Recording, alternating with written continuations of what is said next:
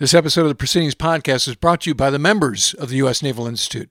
Our members write, debate, and discuss key issues that ultimately strengthen the Navy, Marine Corps, and Coast Guard. Benefits include a subscription to our award-winning Proceedings magazine, discounts to over 1,000 titles from books published by the Naval Institute Press, and graphic novels from Dead Reckoning, a discounted subscription to Naval History magazine, special invitations to conferences and events, and access to 146 years of archival information such as historic photos, oral histories, and so much more. For more, go to usni.org/join.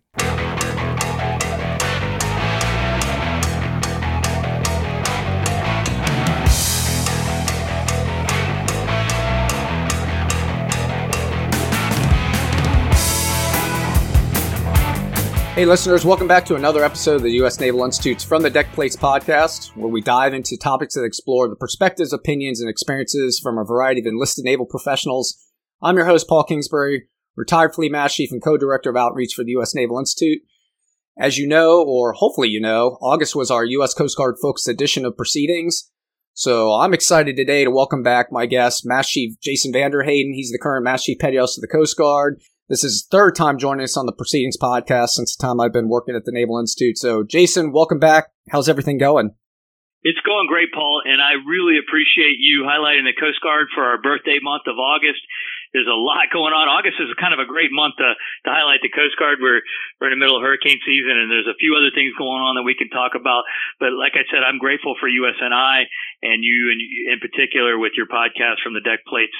Very thankful for the opportunity to talk about the Coast Guard. Awesome. So yeah, it's been, I think we did this almost probably about a year ago, because I think it's just a good kind of point to pause and have the opportunity to see what's going on with you. And I appreciate you making yourself available, because I know you're definitely busy. So, like you said, let's start. What's been going on the last year in the Coast Guard? I know we see a lot. There's a lot going on in Afghanistan. What's going on with COVID? We got a hurricane that just rolled through. What's going on in the Westpac? Would love to hear your insights on all that. You know, there is a lot going, despite COVID and despite all the challenges that COVID posed.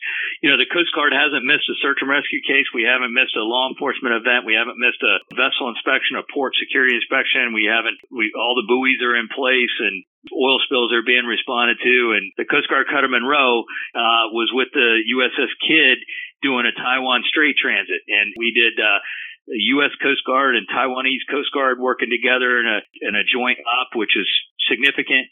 And then we've been working with the Japanese Coast Guard as well. And Monroe is out doing the work of 7th Fleet right now. So we're really excited for that opportunity. Commandant and I were in Saipan and Guam about a month or so ago, and we renamed what was used to be Sector Guam. Now it's called Coast Guard Forces Micronesia /Sector Guam. And we commissioned 3 fast response cutters, and we've done a lot of beefing up the infrastructure in Guam. And then you may have seen that we pushed the Coast Guard cutter Hamilton into the Black Sea. So we're replacing the 110-foot patrol boats in Bahrain with 154-foot fast response cutters, and this is really going to be a significant improvement in capability over the 110-foot patrol boats. The Hamilton escorted 2 of those fast response cutters across the Atlantic and through the Med.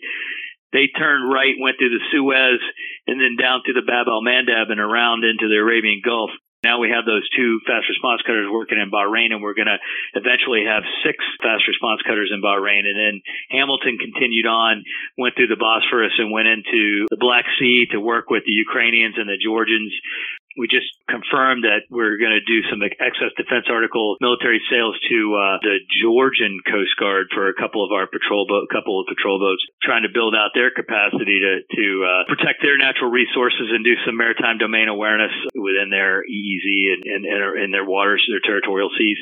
And then, we've been a pretty significant push for helping nations develop their own capacity to protect their natural resources, in particular fish. Okay. There is studies that are suggesting or stating that a third of the fish that is sold in the world is either illegally caught, unreported, or unregulated, not being tracked, or we don't know exactly how they're being caught, what the damage is to the environment from that catch. So fish, believe it or not, can become a security challenge for some of these small countries that rely on fish, either rely on fish for revenue or rely on fish for sustenance and subsistence. So we're trying to help highlight the importance of, legal fishing. That's a big mission for us right now. And then as always, we are the primary means of removing cocaine from the streets of America. We catch more cocaine than anybody else. So we're, always working with Southcom, Joint Interagency Task Force South, trying to prevent cocaine from reaching the United States. And then we're also seeing a fairly significant uptick in maritime migration. People, instead of coming across the southwest border, they're actually coming by boat from Mexico up to the United States. That's problem has grown quite a bit. And then with the unrest in Cuba and then the earthquake in Haiti, we've been very vigilant to mass migration potential from Haiti and Cuba. So we've had patrol boats out there, and we were responding. The Coast Guard was one of the first U.S. agencies on scene to help the Haitians, in the aftermath of their earthquake. We're in the midst of responding to Hurricane Ida right now. Hurricane Ida came ashore as a Cat 4 hurricane, dumped a bunch of water, a lot of wind damage, brought in helicopters from around the country, pre-staged them outside the damage area, and then now they're flowing in now that the storm's pushing through. They're falling in behind the storm to help people in need. I think we're going to push one of our medium endurance cutters into the Gulf of Mexico to serve as a communications platform and try to provide all the assistance we can to the folks who need it in Louisiana and Mississippi. So lots going on. And then on top of all that, as we, evacuated Afghanis that, needed to leave the country for safety purposes, and we bring those folks to the United States, the Department of Homeland Security will have a significant role in helping take care of them, get a good start, and make sure that they're set up for success as they enter the United States. That's not a days or weeks thing. That could be a months thing. So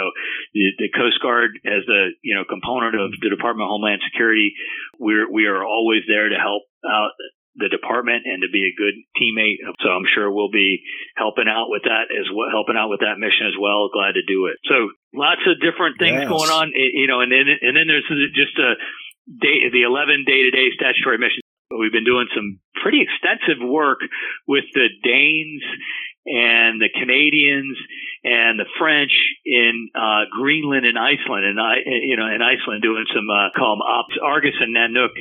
We've been working up off of Greenland quite a bit. The Arctic is a growing area of interest for the world, really, and we need if you're not present. Presence equals, your ability to protect yourself. So we have to be up there. We have to be able to get up there. And we're excited about the Polar Security Cutter. So we awarded a contract for a new icebreaker. I think we've got not full funding, but at least partial funding for two icebreakers, two heavy icebreakers. That is going to be really important for the national security, especially in the Arctic, and our ability to go down to the Antarctic and enforce treaty rules. Our cyber mission is growing. We're looking at how the Coast Guard, what the Coast Guard's role in the maritime is for cyber security, maintaining the maritime transportation system and ensuring safeguarding the maritime transportation system. And cyber security is part of that. Man, I tell you. There's a lot going on for sure. Not to mention this thing called COVID. So how's everyone doing with COVID? I know recent DoD guidance, I think applies to you guys too. We're that unique entity that follows DoD guidance and we follow DHS guidance, which sometimes puts a little more restrictions on us. So we are an armed service at all times. So when SecDef says something, we almost always, I can't think of a situation where we wouldn't, follow SecDef guidance. And then, so we have made the COVID vaccine mandatory, the Pfizer-BioNTech vaccine mandatory, just as SecDef did. We have right now roughly 78-79% of our active duty that's vaccinated, and about 60+% of our reserve component that we are aware of that's vaccinated. We are also aware that there's probably many reservists that are vaccinated that we just haven't captured that information yet. I am a big fan of General Milley and the Joint Chiefs and all our service chiefs and all my fellow SEAs, and I can tell everybody there is no way that our senior leaders would ever jeopardize the readiness of the force. In fact, they're trying to maintain the readiness of the force, which is why they're encouraging people to get vaccinated.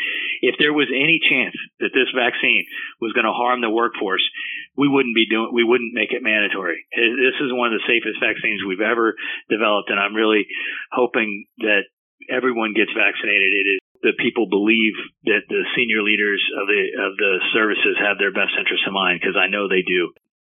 All right, so with all that exciting stuff coming down the pipe, I mean, clearly worldwide presence, engaged in the space of competition across many spaces, like you said, not just military competition, but competition for resources such as the fisheries and things like that. So it's a lot going on. So as you get around, I know you're doing that stuff. What are you hearing from the forces out there about pressure to force in the man, train, equip space? That is an issue. That is a challenge for us right now. We are not recruiting as much as we would like to. Our recruiters are doing a magnificent job. They're working really hard, and we're trying to give them all the tools that they need to be successful. But my personal opinion is we need more recruiters. We don't have enough recruiters, so we got some money in the 22 budget, it looks like, to grow our recruiting force. What happens, we started with a hole. So we were almost 700 people short in the Coast Guard, mostly at the E3 level. And then when we don't make our recruiting number, that makes that number grow even more. So when you go to a unit, what we had to do was we had to take all our E3s and pull them off of basically support unit, your bases, and we had to move them all to operational units. So we had to prioritize ships. So obviously ships are going to be 100% staffed. And then we went to small boat stations and patrol boats, and we're trying to staff them to the best we can. It does have an effect when you are at a unit where you're used to having some E3 support to knock out some of the labor, and now all of a sudden you got an E5 that now that labor falls to.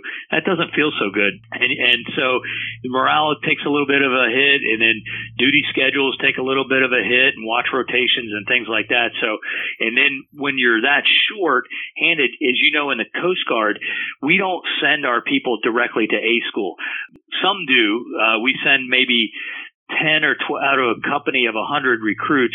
We might send 10 of them directly to A school. But by and large, most of our folks that graduate basic training go to the field as non-rated E3s. And then they work in the field for a period of time. They put their name on a school list. And then when their name comes up on the school list, they go to school. Well, when we're shorthanded, the school lists get very short. So now we have folks that are arriving at their units. They're only there 3 or 4 months, and then they're gone. So they go to school because the school lists are so short. So what that does is that creates a training burden on the command, because their person arrives, they try to get them trained and qualified in their watch station, and then they leave. And then they try to hopefully we'll get a replacement for that person, and then do it all over again. And that is starting to wear on our crews. There's not really a fix to that, because to be honest, I'd rather have that person leave and get to their A school and get trained up, and then fill the need that I have for a skilled technician in the field, as opposed to an unskilled, non-rated. I use the term unskilled, in terms of a rating, not a skilled in a rating. So many non-rates come in are very skilled, but not as in a rating. So I'd rather send them to school than put a mandatory, you got to be there a year before you can go to A school. So it's tricky right now, and it's creating some challenges for some of our units that rely on these E3s to do the work, because they once they get there, they get trained up pretty quick, and they're watch station. I mean, we bring some very intelligent people in, and they get trained up quickly, but then they leave. That's affecting the workforce right now. We are also in the middle of something that's a little Coast Guard specific, but DHS, the Department of Homeland Security, mandated that we change our accounting system. We call it the core accounting system. So how you fund so in the past we had a training budget. So our AFC 56 was our training budget. You had AFC 20 was travel. You had, the way we accounted for money and the way we budgeted and put money into programs, that is, the DHS said, you can't do that anymore. We're all going to be one department. We're going to do it one way. And so we are having to change that, which is changing the way we pay for training. Instead of the training command, the Force Readiness Command having a big budget and then paying for the schools, a lot of that money now is going to the actual program. So the aviation program will be paying for aviation training. The naval engineering program pay for naval engineering training. The health, safety, and work-life program will pay for the health, safety, and work-life training. So that's that's kind of okay. Yeah. So there's going to be some growing pains with that to be sure that the budget, having the money, the enough money in the right pots to get everybody the training they need, that'll take a couple of years to get that perfected. It's really a dynamic time for us with finance. The good news is the OMB really took care of the Coast Guard. The Office of Management budget, they really appreciate all the work that we do, and they really advocated for growing our operations and support budget so we can get after some of our readiness challenges and some of the infrastructure, the MILCON type stuff that we need to do. Our 22 budget looks very good. It's one of the best budgets we've had, and the 23. And it looks like we're going to be able to baseline off the 22 budget for our 23 request, and that looks very good too. So we're getting tremendous congressional support. We're getting tremendous support from the department and the president. I'm very thankful for the acknowledgement of some of the great work that our people are doing, and then rewarding them with getting them the resources they need to really be the world's best Coast Guard. All right, let's shift gears here a little bit. So you're about, I think you're halfway through the tour now? A little more? No, I'm 3/4. Are you really? Man. Yeah, I got less than a year left. Buddy. Oh, man. All right. Well, yeah. All right. So, what's been your high point and what's been your low point? So, I was tempted to ask the next commandant if I could have an extra year. Just we get COVID, so we haven't had a shutdown and a contentious election cycle and civil unrest and a pandemic and all that kind of stuff that we dealing with. I just would love to have a normal MCPOCG year. Yeah, that would be wonderful. But there probably isn't such a thing. I'm sure Master Chief Cantrell probably had a bunch of challenges in his own right, but it's been a great time. I tell you, the best part of this job has been the people that you get to work with, the passionate and caring leaders. My boss, the Commandant of the Coast Guard, has been so supportive of what we've been trying to do. He's confident in our senior enlisted leaders and giving him the best advice on what we need to do. So, one of the best things that we've done is we changed the advancement to Master Chief. The blended retirement system is going to change the retention model of the military workforce. Yep. It is going to add nuances, some challenges to get people to want to serve to 20. The incentive just isn't there for the most enlisted members. When you join at 20 and you think about, okay, I'll leave the service at 40 with 40% retirement, it's like, okay, you might want to do that, but at 10 or 12 years, you got your GI Bill, perhaps, put some money into PSP and you've had some matching, and then you can take that with you, and you've been rated, you got your skill set, you got your GI Bill, perhaps some advanced training. now I'm 30 years old. I've got a little bit of a retirement plan that I can take with me. I think the blended retirement system is going to change the retention model. So what is going to keep people in the military? It's going to be good leadership. People have to like coming to work. They have to like their bosses. They have to feel like they want to be like their bosses. They have to feel like I'm growing personally and professionally in this organization. And although I might be able to make more money on the outside, I won't have the job satisfaction that I have in the Coast Guard. And to get good job satisfaction, you need good leadership. We have changed the way we advance Master Chiefs to a lot like they do in the Navy. And I actually learned this from the Navy. When I was in Pearl Harbor, I went to Earl Gray's Chiefs Call, Nav State Pearl Harbor scene. And I was amazed at the turnout and the participation and the network and just the esprit de corps of the Chiefs mess there in Pearl Harbor. And I thought, man, I don't have that over there on Sand Island where I am. I put out a call. I was the chief of the mess. I put out a call for the Chiefs call, and I get like half the Chiefs show up, and the rest of them I couldn't make it. I got this going. I got that. They never had that problem with the Navy, and so I asked Earl, I said, how'd you do that? He goes, well, they won't make Master Chief if they don't come to Chiefs call. And I was like, what do you mean? He's like, they won't make it. You have to be an active member of the mess, otherwise you don't make Senior Chief. You don't make Master Chief. I'm like, oh damn. I know that the Chiefs mess is going to be critical to the retention of the future workforce. We need good, strong Chiefs mess. So we changed our advancement procedures to Master Chief now, and we have a panel. And so now we board and panel our Master Chiefs, and we lack the technical ability, the software to be able to do that for Senior Chiefs right now. For Chiefs going for Senior Chief, just the panel would take too long based on our software system that we use to do records. But we're buying the Army's official military personnel file, and we're going to transition to the Army's system where you can look at your own record. You can do boards and panels much faster, much more efficiently, and then we'll be able to go to looking at doing Chiefs going for Senior Chief through the panel process. And just a side note, why we bought the Army's and not using the Navy system is the Army uses their personnel tracking system that they use is the same we use. So we bought their official military personnel file because they talk to each other already. Okay. Yeah, compatibility. So that's why we bought the Army's. That's probably one of the most important things I think I was trying to do to set the future MCPOCGs and the future future Coast Guard leadership for success is making sure that our senior enlisted leaders are selected based on their leadership ability, not their test taking ability.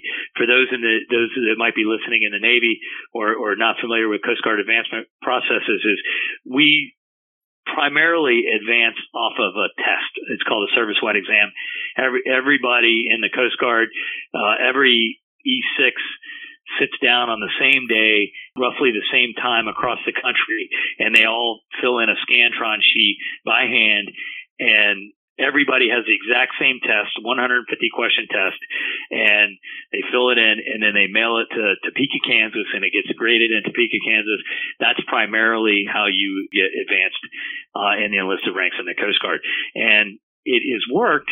I'm not saying that it hasn't worked. I mean, that's the system I used, but I also see that I can't control behavior.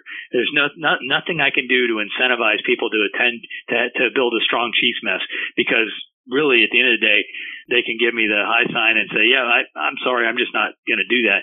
And then they still can make Master Chief because it's all based off a test. So not all, but primarily based off a test. So, Paul, I had a lot of Senior Chiefs tell me, I don't have control over my advancement anymore. And my answer is, yes, you do. You have more control over your advancement than you ever did. You can't predict what questions are going to be on that test, but you can definitely control your behavior and your performance of your leadership and your being involved in the Chiefs mess and leading the workforce. That is something you absolutely can control. I would argue with people that say they don't have as much control. So that's probably my high point. Okay. The low point, I guess I'll just put myself on report a little bit here.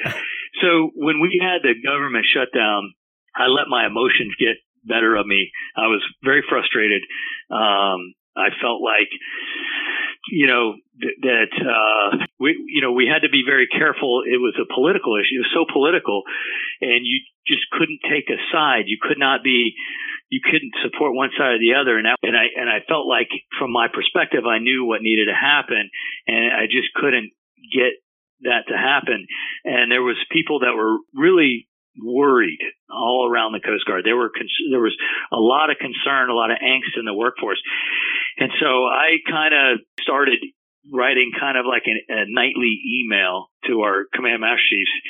And I let my emotions get the best of me in some of that. And hindsight would have been a lot more careful, because I could have done, and it didn't happen. Nothing came of it. It wasn't I'm still here. I didn't, but I could have done more harm than good. I was trying to keep the workforce informed, and I let a little bit of opinion sneak into some of my emails. And, one morning, the commandant's executive assistant called. He says, "Hey, you got a minute?" He comes in. He goes, "Hey." He hands me the email that I sent the night before. He goes, "Why don't you route this through me before you send any more emails?" So I said, "I know what that means." So I stopped doing it. So it was that was the point for me where I was like, "Yeah, I probably should have known better than to let my feelings creep into some of that stuff. I should have stayed a little more factual." So and you don't realize that, you don't think about that. Yeah, that was a tough part for me, because I felt helpless. Yeah, I felt like I wanted to do something, but you know what? I had you and Michael Little in my camp, and Michael was doing everything he could do. Yes. As you know, right, it is frustrating. You know what I mean? There's a lot of political and policy decision makings that, I mean, as much as people think like, hey, they're the senior service, there's still limits to what your influence can do, right? Especially in something like that, like you said. But there are other organizations out there that provide, including the Naval Institute, where people can come in and write in the space and, the forum. So you've always got that with you. I tell people it's a good thing to be a member of some veteran service organizations. The more membership they have, the more influential they are. I think the lawyers, they don't like me to tell people to join, but I'm not telling anybody to join, but I'm just saying it's not a bad thing. It's a good thing to join that.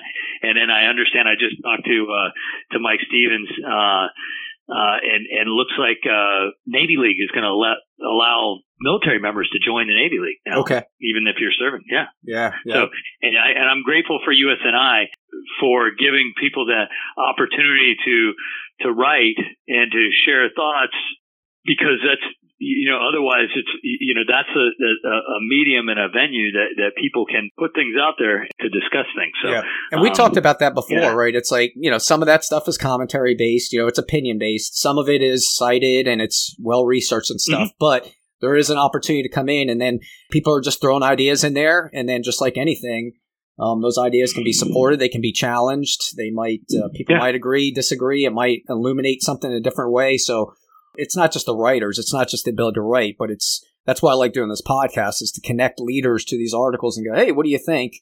So you're exactly right.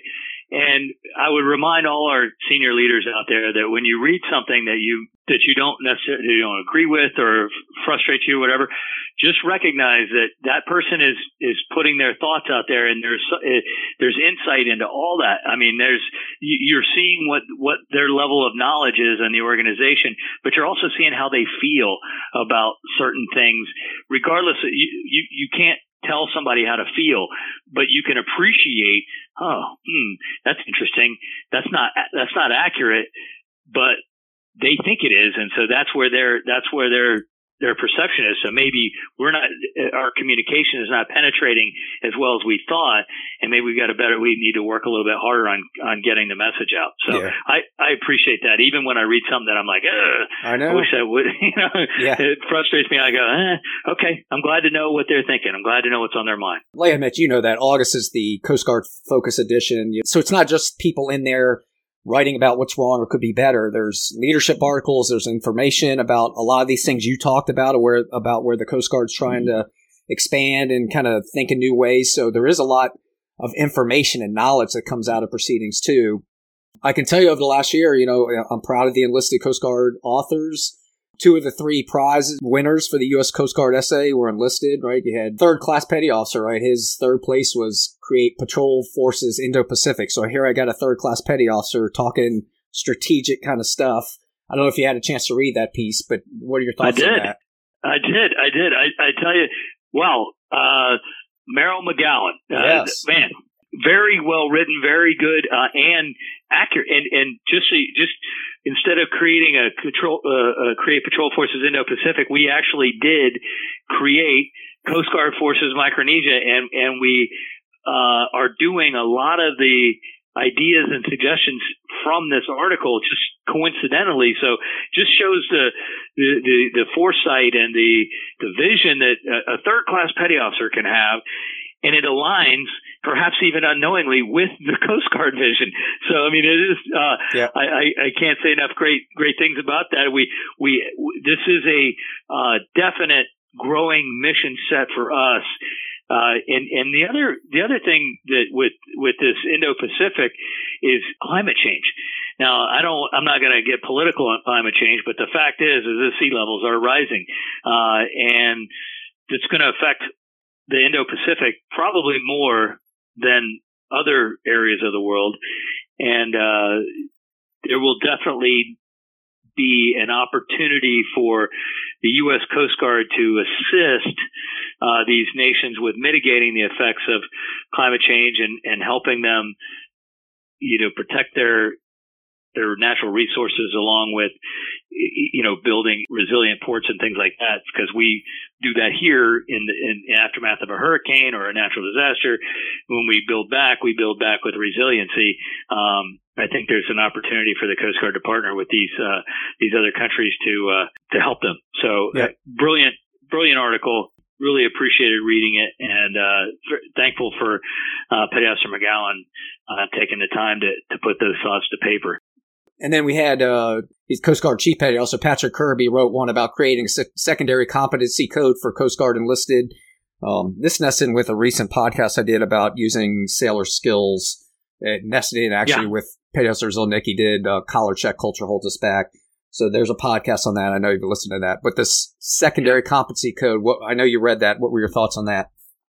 So I love it. We're going to do something slightly different. So the shape of the enlisted workforce in the Coast Guard is changing a lot, and it's going right now. We use a pyramid shaped workforce. So we have more E3s and E4s, more E4s and E5s, more E5s and E6, and it kind of builds in a pyramid. But with the new assets that the Coast Guard is bringing online, the new cutters and in our aviation community, there's very few E3s to begin with, and the cutter community, the number of E3s and E4s is shrinking quite a bit. So we're going to actually go to a diamond-shaped workforce where we probably have more E5s in the Coast Guard than we do E3s.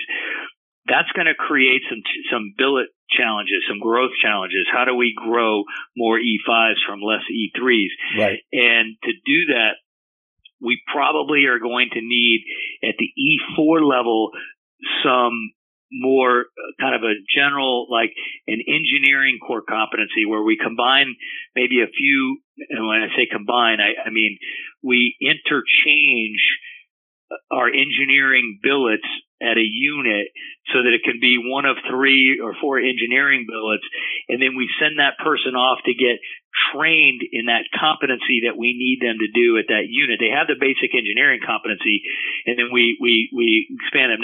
Now what Chief Kirby's talking about is more along the lines of, it looks like special assignments with the drug and alcohol reps and victim advocates and some of those other collaterals that often take up so much time in your normal day-to-day duties.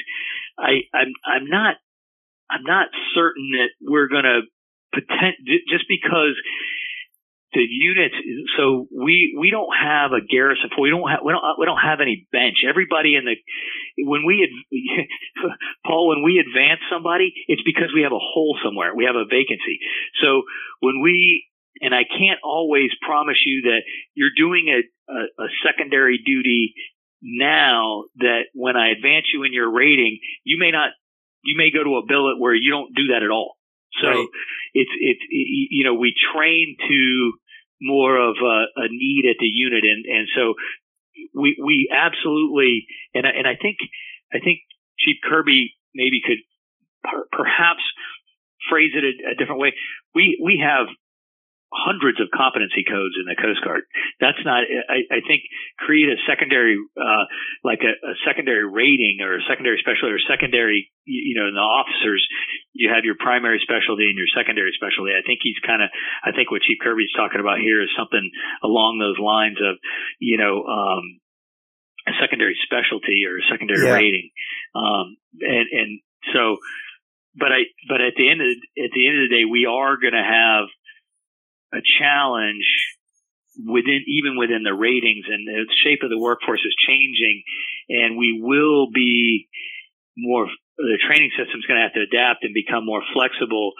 I think we're going to have an operations core competency where 3 or 4 of our operations type ratings are interchangeable in different billets to different billets, and then the engineers, the same thing, be interchangeable with different billets. And then when you go to a unit and you need a secondary, you need to be a CDAR, you need to be and unfortunately, the jack of all trades, master of none. That's probably going to only get more prevalent than more specialized. Okay. We just don't have the bench strength to be able to carve that out of the existing workforce without growing. So, yeah, but I like where his head's at. I mean, obviously, when you are doing something part time, you're probably not as good at it as you would be if you were doing it full time. So, yep. And then there's when he talks about, counseling, I tell you, mental health is something the Coast Guard's really gotten after. So the Commandant and I, when we traveled around our first year, even into our second year, every single unit, Paul, without a doubt, without question, this is not an exaggeration, every single unit, I don't care how big or small it was, said mental health availability, mental health counseling, mental health help availability in the Coast Guard is lacking, is not even not available. And so the Commandant came back and told the health, safety, and work life folks and told the budget folks, hey, let's do something about this mental health issue. We are hearing it everywhere we go. So the Coast Guard's paid for, created 13 mental health professional at our bases around the Coast Guard so there's now a mental health professional, so we can relieve some of the units of some of the counseling that was going on. So if somebody comes and presents with the suicidal ideation, or they're not suicidal yet, but the joy of life is gone, they don't really feel like coming to work, they don't really even know why they're doing what they do. You can get them. It's much easier to get them help, and it's not a burden it's not incumbent upon the command to kind of hold this person's hand until, you can get them somewhere. You take them to the hospital and go, hey, they're not a threat to themselves or others. So off they go. And you're like, So now we've got people, and I believe we're almost all the way hired into those positions. So, very happy, to report that some of these collaterals that have fallen to, just a everyday petty officer or chief petty officer. Hopefully we can get after some of this by hires that we've made. Okay. Fair enough. Yeah. All right. So I think, it's either starting or about to start, right? Your fall season, I guess I would call it, of the Chief's Call to Initiation. Yeah. A little different as I've come to learn, right? As I've focused in with you. Navy does this once a year, right? We select, and even that's gotten a little skewed because of COVID, right? It used to be results come out sometime in August. You go through initiation and you pin September 16th. Last year it got pushed way right into January. This year it's going to move. I think they're pinning in November, mid-November sometime. But you guys do 2 sessions, right? Spring and the fall. Tell us a little bit about that, and how did you have to adjust, if any, for COVID? So yes, we. I'm a fan of the way that the Navy does it. But again, in the Coast Guard, many of our chiefs might be the only chief at a unit, or they might be, they're spread out. It's difficult to run the same program as the Navy, although we do glean a lot from the Navy. And I tell you, one of the best things I ever attended was the Navy khaki ball in Hawaii. Man, that was freaking awesome. Anyway, it was, and I love all chiefs in the Navy pin on the same day, and they've summer frocked. And so, I mean, I was trying to drive the Coast Guard to that, but It just seemed like a bridge too far. I just couldn't get there. But that is a neat experience. So in the spring, about half the CCTIs were postponed due to COVID, and about half the messes did a virtual type experience, and they did social distancing, fundraising, and they did, the best they could do to give our new chiefs the most rewarding CCTI experience possible. And I congratulate all the messes that were able to pull it off, and I understand fully the messes that erred to the side of caution. Most of that was based on geography and county or statewide restrictions that were placed on sizes of gatherings and things like that. It wasn't they just were late. It was based on the restrictions that were in place in the geographic location of the unit. So that's how those decisions were pretty much made. And then, some of them got real creative. I mean, they go, they get on kayaks and go out on kayaks and do team building out, on the water, socially distanced away from each other. And anyway, it's worked out well. I was the guest speaker at our CCTI dinner here in the National Capital Region, and we used the Gaylord, the big convention center where we had Sierra Space. Yeah. We used their facility, and we had 250, 300 people, and the Gaylord was able to spread us out. So a big, huge, space, and I think they could use the business, so they were able to spread us out and make it so it didn't cost so much, and I'm grateful for them for that. And we had a really nice acceptance dinner. That's where we pin everybody, and it was great. It worked out well, and we're going to do it again in the fall. The Delta variant is throwing a little bit of a wrench in things, but I'm optimistic that we can still pull it off. We're in a touch of a holding pattern for the National Capital Region right now. The plan is to start in October, and we'll see how that goes. Again, depending on where you live and depending on the restrictions in the area where you live and the number of people vaccinated, obviously the vaccine, if you're vaccinated, that really helps. We intend to push forward in the fall. It's probably, again, going to be geographically determined on whether or not we can do it. Yeah. Just a plug on that. So we did this last year with the Navy CPO initiation season. So we run a promo where if Chiefs buy a Chief Petty Officer's Guide, they get a free digital membership. So we're doing that for the Coast Guard this year, right? I wanted to give you all some love and give this a Coast Guard flavor. So we're running that through October 15th. So that should take you through that time period. So I'll put that in the episode description, then I'll start pushing that stuff around via email. Thank you. All right, Jason, what are you off to do next? Any last thoughts you want to throw out there? I'm headed to Alaska in about 10 days, and our vaccine percentages aren't quite as high in Alaska as they are in some other places. I love to go up there, and as you said, my job is to go do some sensing and understand what's going on the deck plates, and so I intend to go up to visit our units in Alaska and hear what's on their mind and try to answer their questions and tell them what the Coast Guard expects of them. So we're going to go up there and do that, and we're going to watch, hurricane season. We're just kind of hitting the peak of hurricane season, so we'll keep our fingers crossed that we can avoid another major hurricane. But we'll be ready if we do.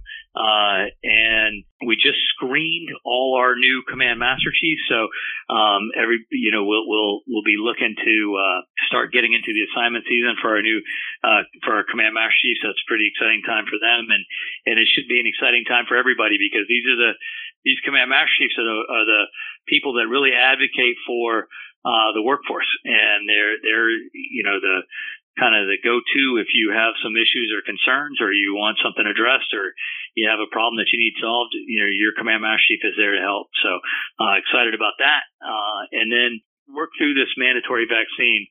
I want to be respectful of the workforce. I want to respect everyone's service.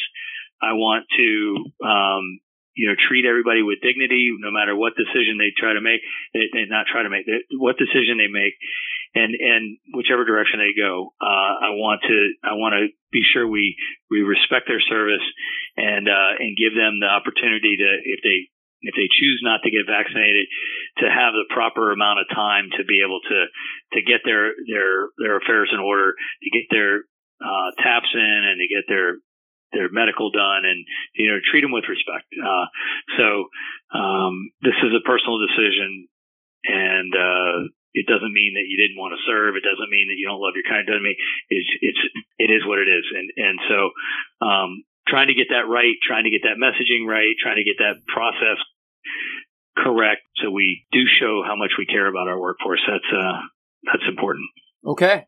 All right. Well, you guys are definitely busy. I know you get your hands full. And again, I appreciate your time. So everyone, you've been listening to insights from Master Chief of the Coast Guard, Jason Vander Hayden. If you can, please take time to check out the articles we discussed today. It's one of your member benefits, right? Access to all those archives back to the first edition of Proceedings magazine, which is pretty cool. You can go back there and read that. So Jason, thanks again for your service and for offering us insights, these experiences, and kind of what's going on. Paul, I'm honored, buddy. Thank you for recognizing the Coast Guard in August. We really appreciate all the support we get from USNI, and particularly from you. I love your From the Deck Plates podcast, and I also, really grateful for your continued leadership and your continued desire to have the best enlisted force that we possibly can. So thank you. Absolutely. All right, everyone, that wraps up this edition of the From the Deck Plates episode of the Proceedings podcast. Thanks for joining me. Make sure to like, share, and subscribe to the Proceedings podcast. And until next time, remember, victory begins at the Naval Institute.